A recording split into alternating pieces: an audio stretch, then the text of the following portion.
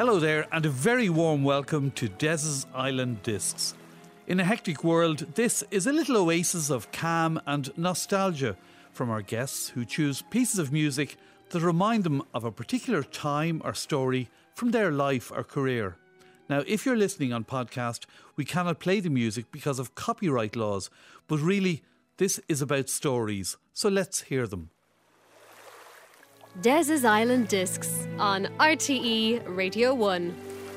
Hello there, my name is Des Cahill, and today's visitor to the island is known to many of you for his musical career in songwriting, Stockton's Wing, but to others for his recipes as a cook. It's a pleasure to welcome a proud Clareman, Mike Hanrahan, to the programme. How are you, Des?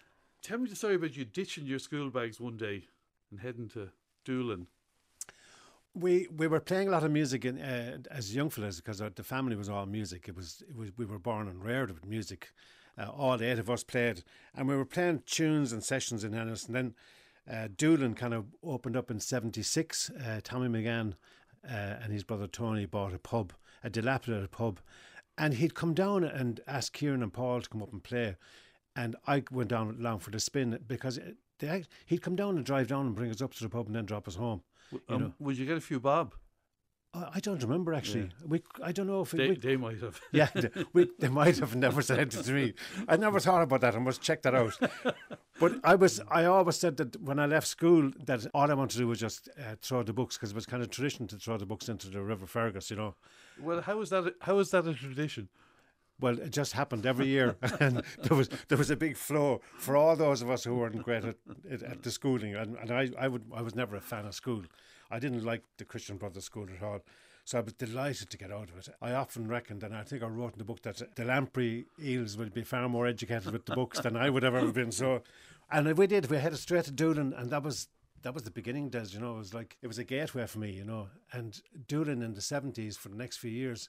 I describe it all the time as kind of Haight-Ashbury in a field, you know, down in County Clare, because it was full of people from all over the world and exciting people, and that's what I was exposed to after living a very kind of secluded life as a kid.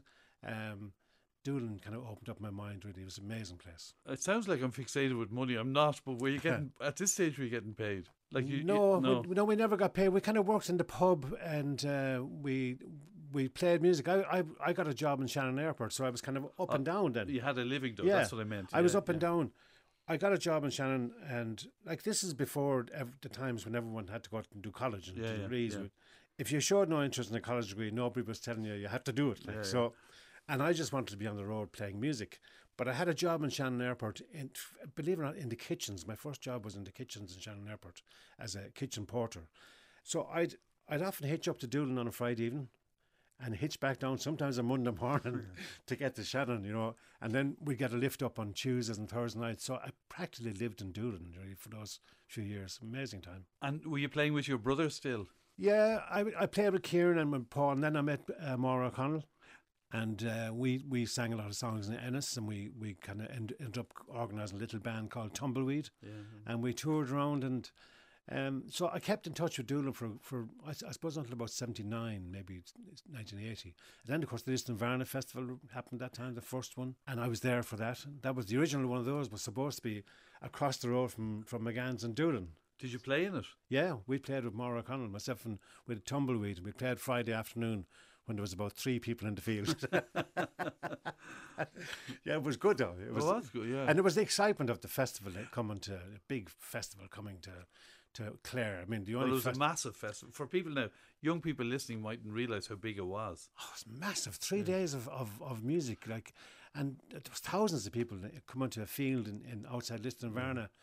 And I guess the only reference we had to a festival was like Woodstock in America. This was our Woodstock. So there was another festival going on in Sligo as well called Balsadare. Yeah, I remember. Yeah. And I'd been to that a couple of times as a young fella. But no, having it in your own backyard was amazing. And Maura O'Connell, whose voice has been requested on this programme before, she's a fantastic singer. Amazing. And we became really good friends as in our late teens, and we've stayed friends forever and ever and ever, and we stay in touch. In fact, we did a gig in my last gig, I think it was just before lockdown, was in New York with Maura. We did a reunion, a private reunion gig And we had so much fun, and we did all the old songs. And it was like, Jesus, 40 years later, it was just there. So she's magic. And who was the audience for that, Mike? It was a friend of ours was getting an award in New York from the Gluckman Society, and he was Clareman. He said, I want to get the Banner people out to play for me. So he did. He kindly brought us out, and we had a few days in New York, and it was really beautiful. Yeah, gorgeous. That's fantastic. Amazing. You mentioned playing on Friday at Liston Varna, but you played with some massive names too, didn't you? I've been really, really lucky. When I joined Stockton's Wing, we got to know the Dubliners straight away. I mean, they just kind of took us under our arms and they minded us. And we were a young band, but they showed us so much love and care. And I was a great fan of the Dubliners as a kid. We were reared with their music. So they became our friends and they showed us the way. So as a result of that they introduced us to people like the Furies, you know, Paddy Riley, all these amazing. I ended up working with Ronnie obviously for 10 years as a solo artist, and that was we'll chat amazing. about that. Yeah, that was amazing. We played with loads of them. Yeah. But you, Michael Jackson, did you? Oh, we did support to Jackson. Yeah. I remember seeing something that they did the 40th anniversary of the Jackson gig, and I was looking at quotes online, you know, and they had Stockton's Wing, and this young little whippersnapper like. What was Stockton's Wing doing there? Well, we were there because we were like, at the time Stockton's Wing were flying high. We were a chart band. We were in the charts all the time, and I always remember going out on the stage in Páirc Uí Chaoimh and the roar from the local crowd. I'll never forget that. It was amazing. So we were there for the 2 gigs. We did both of them. Never met, you know, but the band were cool. We met the band quite a lot during the 3 days I was there. Yeah. Did you support Sinatra? No. No, we did the gig actually. We played with Sammy Davis Jr. That's the one, the 3 of them were over doing that the Ultimate event in '89, and we played at a private party. And Brendan Grace played a private party as well. Brendan actually ended up going to Nashville or to Las Vegas as a result of that party. Sinatra loved him. He kept slacking Sinatra. He was calling Sinatra Perry Como all the time. And Sinatra loved him and brought him out. And Sammy Davis then heard us, and he just came over to talk to us. He got stuck into us, and he said, "Will you guys come and join me tomorrow night on stage?" And we said, "Oh yeah." And he tap danced to a couple of reels, and most memorable time for me. And a beautiful man, beautiful. Fantastic, yeah. Your first track, Mike Hanrahan, Leonard Cohen. What's behind this one? Well, I came from a traditional background. I said we were all like reels and jigs and the Kilfenora Kelly band, and my dad had a very eclectic record collection when he bought his first record player, which is one of those record players that were in a suitcase. Remember, you'd open it up. Yeah. But he had all sorts of Kilfenora and Tom Jones and that. And I was listening to that, and then somebody played me a Leonard Cohen song from Songs from a Room was the album, and I was hooked. And I got the album, I bought the album, and I listened to it. And then in my local music shop, I found a book with guitar chords and the words in it. And I had just taken up the guitar. I learned how to play guitar from Leonard Cohen's book. Did you? Yeah. There was a system called a tablature system, how he finger picked. And I learned it, I studied it, and my finger picking was all from the Leonard Cohen style. And as a result, I learned every song he'd written at the time. So I used to bore for Ireland. I used to drive people. They'd be looking for ballads, Kevin Barry and things. I'd be, no, Suzanne takes you down. And the track you've chosen? It's The Sisters of Mercy, and it's from the live album he did in London in 2009. I just think the song is beautiful. This version is really particularly gorgeous because of the beautiful solo in the middle of it. But the lyric is incredible. It's his lyrics that got me. I base my songwriting style on what I learned from how his imagery in his songs, and I'm always chasing the imagery because of what I learned from him. And I read a lot of his books. I've all his poetry books, his novels, and I'm just a complete fan of his. So the lyric is stunning. Des's Island Discs on RTE Radio 1. And Mikey, you talk about Leonard Cohen's lyrics. Now, you were a very successful songwriter.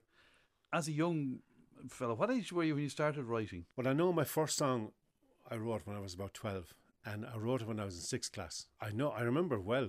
I don't remember the song, but I remember writing it because I got into trouble because it was a Christmas carol I wrote, and I wrote it for St. Joseph, and it was all in praise of St. Joseph. And in it I was saying, like, we're always hearing about Our Lady and the baby Jesus. And no one's, Joseph wasn't getting a look in. So I wrote a Christmas carol for Joseph. But I remember at the time the teacher wasn't that pleased about it. And would you have sung it at home? Because as you said, your house was a very musical house. Yeah, I used to sing my own songs at home, and I'm sure I drove Dad crazy, you know. But I certainly used to drive him mad with the Leonard Cohen songs, because he couldn't get that at all. To him, there were all 20 Leonard Cohen songs sounded like one, you know. Yeah. He was a great fan of my songwriting, my dad. I always remember I wrote a song called We Had It All, and the last verse was written about a little lane where my grandfather used to live. You wouldn't know it, but when I sang it to my dad, he said, is that the last verse, is that down from Termaclan and Ballyea where Grandy used to live? I said, it is. And I was amazed that he tuned into that, you know. He just got the imagery of it. And that's amazing, yeah, it was great. You had some huge success with Stockton Swing. Yeah, we had a great time. And we were very dedicated to our music.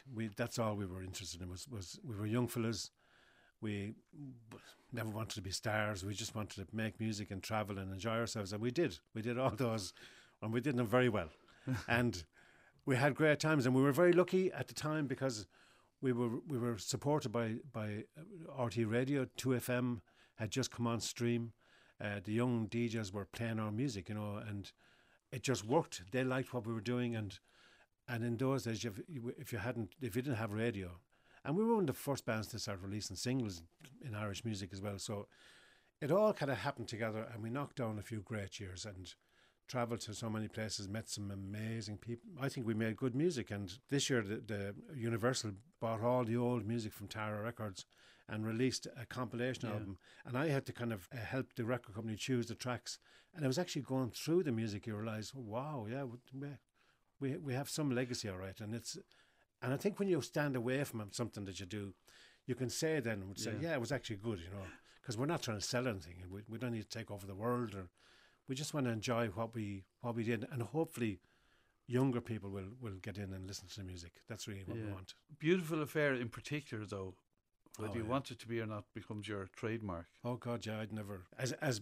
if songs were measured in friendships, it would be my best mate, you know, because. And I never stop singing it. I never stop wanting to sing it. If people want me to sing it, I'll sing it anytime. It has brought me so much, and I mean, it brought me around the world. It brought me into different people's homes. It gave me great success. It gives me great joy when I hear people sing it. It gave me my book, the title from my memoir book, and I'm currently working on a musical project, and it's given me that as well. So. The song has given me a lot, Des. Your second musical choice, Mike, is Maura O'Connell. Yeah. Well, you know, I know if everyone says they're the best female singers, I don't go for that because I work with quite a lot of female singers, amazing singers. But Maura O'Connell, we were friends, we were young kids starting out in the business, and we tapped into a style of music that was not really known at the time. It was Americana. Emmylou Harris had just come on the scene with her first album, and we clued into it. And PJ Curtis, our great friend from Clare, had just come back from touring the world with the Botti Band, and he'd been producing a couple of albums, and he heard us and he invited us up to his cottage and introduced us to all this amazing music and kind of nurtured us, got us our first demo here in RTE, actually in the big studio. I'll never forget it. And I guess was that nerve-wracking? Nerve-wracking, crazy, sure. We didn't know what we were doing, you know, and we hadn't a clue what we were doing. But I think for us, that friendship will be there because we were young, we were totally taken by the music, and our friendship has lasted forever and ever and ever. And her voice is just, it's just stunning. Des's Island Discs on RTE Radio 1. That's Maura O'Connell there, the choice of today's guest, Mike Hanrahan. Mike, we've chatted about the music, but you took an extraordinary career change that gave you another successful career, but what prompted you to move from the world of music, which we've heard your passion for, to the kitchen? Somebody once said it was a rush of blood to my head. But Ronnie Drew, I'd been working with Ronnie for 10 years, and it was a very intense time. I'd been involved in IMRO. I was chairman of IMRO, and that was really... That's the musical rights organisation. Irish music, yeah. And it was really... That got really intense for me because it was the business side. It was... So and that's basically trying to get artists copyrights, paid. And I'd been heavily involved in a fight in Europe to try and maintain the rights of our own indigenous music. So it was full on, and I guess I just got tired of it, and I was burned out really from everything. And we were in Ballymaloo with Ronnie and with Eleanor Shanley, and we went to see the school, and then Rory Allen, who runs Ballymaloo House, said to me, "Would you not just come down and try the course?" And because he knew I loved my food anyway, and I've always loved my food. So I did, and I was hooked, and I ended up spending 10 years in the food business. And but what was the reaction of everybody in the music business? They all thought I was mad, sure, including the chefs I was working for. I mean, I had so many head chefs telling me over the years when I was getting into it first, "What are you doing?" There was one great guy I talk about a lot in the book about a place I worked in, McCormick's. You know McCormick's well. Paddy gave me a start there. And it was Big John was the head chef, and he was the old school head chef, and he was looking at me, and I reckon I had a membership card for St. Michael's A&E department. I was down there so often with burns and cuts, and he took me aside one day and he says, "Jesus, Mike, would you not just like cop on? What happens if you burn the hand and you can't play the guitar anymore? Like, are you?" And I said, "No, John, I'm determined." And I'm a pretty determined kind of a fella. And I said, "No, I want to go through." He said, "Okay, I'll teach you. I'll teach you if you're that determined. But you've only got one thing to do for me." He says, "One thing." I said, "What's that?" "Slow down," he says. So John took me aside and gave me my start. And I spent 18 months in McCormick's. And that was really great. I learned. Then I went back down to Ballymaloo. I ended up teaching in Ballymaloo Cookery School, which was a beautiful experience. And then, of course, Pat Short called me. He was looking for a chef for his pub. This is the Pat Short, in case people are wondering. The actor and comedian. And sometimes he plays the tin whistle and flute, but it's not really great.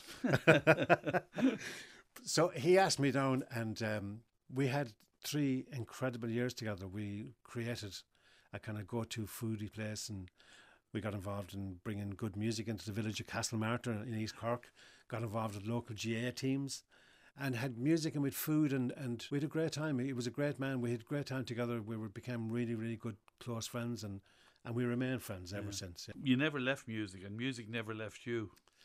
No, I did. I sang the odd thing, even when I was in... There was a great village in Cork, Ballycotton, which I really love, and I lived there for a while when I was down there. And there was a session every Sunday there, so that kept me in. But it was nice in a way, Des, to be not known, you know, in a world that nobody really knew anything about you. You were there for food, so it meant I could enjoy my music, and I got back playing. I didn't write any songs. I hadn't written a song for years, and but I enjoyed the playing, and I enjoyed the crack from the friends I had, the new friends I had. And you've been back writing now during COVID. Oh, it's great! It's crazy, crazy. I've written more. I mean, COVID lockdown is scary for people like me because we've no gigs and there's no signing gigs, and it is really, we're very afraid of it, that we have no future to. But I decided from earlier days that I really needed to make the best of this time. So I got up every morning very early, and I went into my den and I started writing, and then I had a Facebook regular gig every day. That I did for 57 days. The cookery. Yeah, and that kept me occupied. But during that, I was writing, and I was able to play my new songs to an audience. So I just kept going. I'm still writing. It's even now. I've got shows that I'm working on. I've got new songs I'm working on. Yeah, it's been. There's one thing really caught my attention. You're working on a musical. Yeah. You have that same reaction that people said, "You're writing a book." Or, "You're becoming a chef." If I keep myself guessing, I'll keep the world guessing. So a really, really close friend of mine suggested to me a few years ago that I should really consider a musical. And I said, I couldn't do that, you know. I'm looking at Annie and all these things. Yeah. But then I saw other musicals in recent years, bits of it on YouTube, and it's not all about those kind of songs, you know, the Hills Are Alive. Sure. And she said, I have all these songs. So I started writing a musical, and I have the story written. I've got the characters written, and we're just kind of piecing it together now over the next it'll take another couple of months of work, but very exciting. Really, it's a exciting. great project. Yeah, Really exciting. the story remains a secret, does it? Yeah, I think it's Yeah. the best. Leave it as a Keep them guessing. yeah. So that's a great. Now it's scary times. Obviously, are you worried about when gigs can resume? Or I'm extremely worried. Yeah, I'm extremely worried. From a personal point of view, I missed the stage and I missed the connection really, really badly. And no gig on online will get me to that space that you have when you connect with people. And I'd been on my book tour, so it was just me and my book and my guitar, and that was a different connection altogether. It was beautiful. So I'd like to get back to that. I think we will get there. We will get back. I think if they get a cure or something from this, it'll ease people's minds. But we don't know, and I think I speak for all the musicians I know.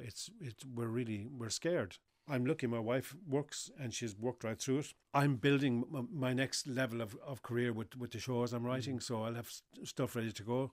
And that's all you can do. I mean, there's nothing else you can do because I'm not on my own. There's thousands of people like me, and I think it's just best to support each other as best we can is really what it's all about, and try and get people to buy music. A friend of mine, Roy Buckley, has just released his first ever single in Cork, and it reached number 2 in the download charts, and he's excited. And I think, okay, I'm going to spend the next couple of weeks promoting Roy Buckley, because he's a really good friend of mine, and I think that people should download his single, and I think that's the best thing we can do as a community is support and help each other rather than knocking and doing that whole online stuff that you get sometimes. It's all about supporting each other, I think. so your final musical choice, Mike Hanrahan? But it might come as a surprise to you and a few people out there, but it's a band called Eels. I've been a fan of Eels since their first album, and that's back in the early 90s. And the guy E who runs the band, it's his band, he's a powerful songwriter, but great music. He mixes from hip-hop into rock and pop, but he's essentially a brilliant songwriter. And I've been at their shows, and they'll rock the place out in the Olympia or over in Vicar Street or whatever. And then when I was doing an album with Ronnie Drew, and there's 2 reasons that's why I'm picking the song today. Ronnie Drew and Ellen O'Shanley, I was producing an album for them down in Galway in Sharon Shannon's studio, and we went away for a few days to pick up a few songs, and I just snuck in this Eel song to Ronnie, because I thought, just wouldn't it be cool, Ronnie Drew singing Eels. So I played it to Ronnie, and he loved it, and Eleanor loved it. And they recorded it, and they made a really gorgeous job of it. So that was a kind of I was thrilled. I was thrilled. I was thrilled. And then when I was doing the lockdown gigs on Facebook, I started singing my own version of it earlier on. And it actually became a kind of an anthem for the lockdown. These could be the good old days, and it's all about let's make the best of what we have, because these could actually be our good old days. And it connected with the audience that I was getting every day. Hundreds of people were tuning into me. And there were so many times that say, give us the Eel song again, So that's why I'm picking it, because we're at the end of lockdown, and I think it's a kind of salute to those crazy few months we've just been through. Really enjoyed the chat. Mike Hanrahan, thanks very much for joining us. Absolute pleasure, Des. Des's Island Discs on RTE Radio 1.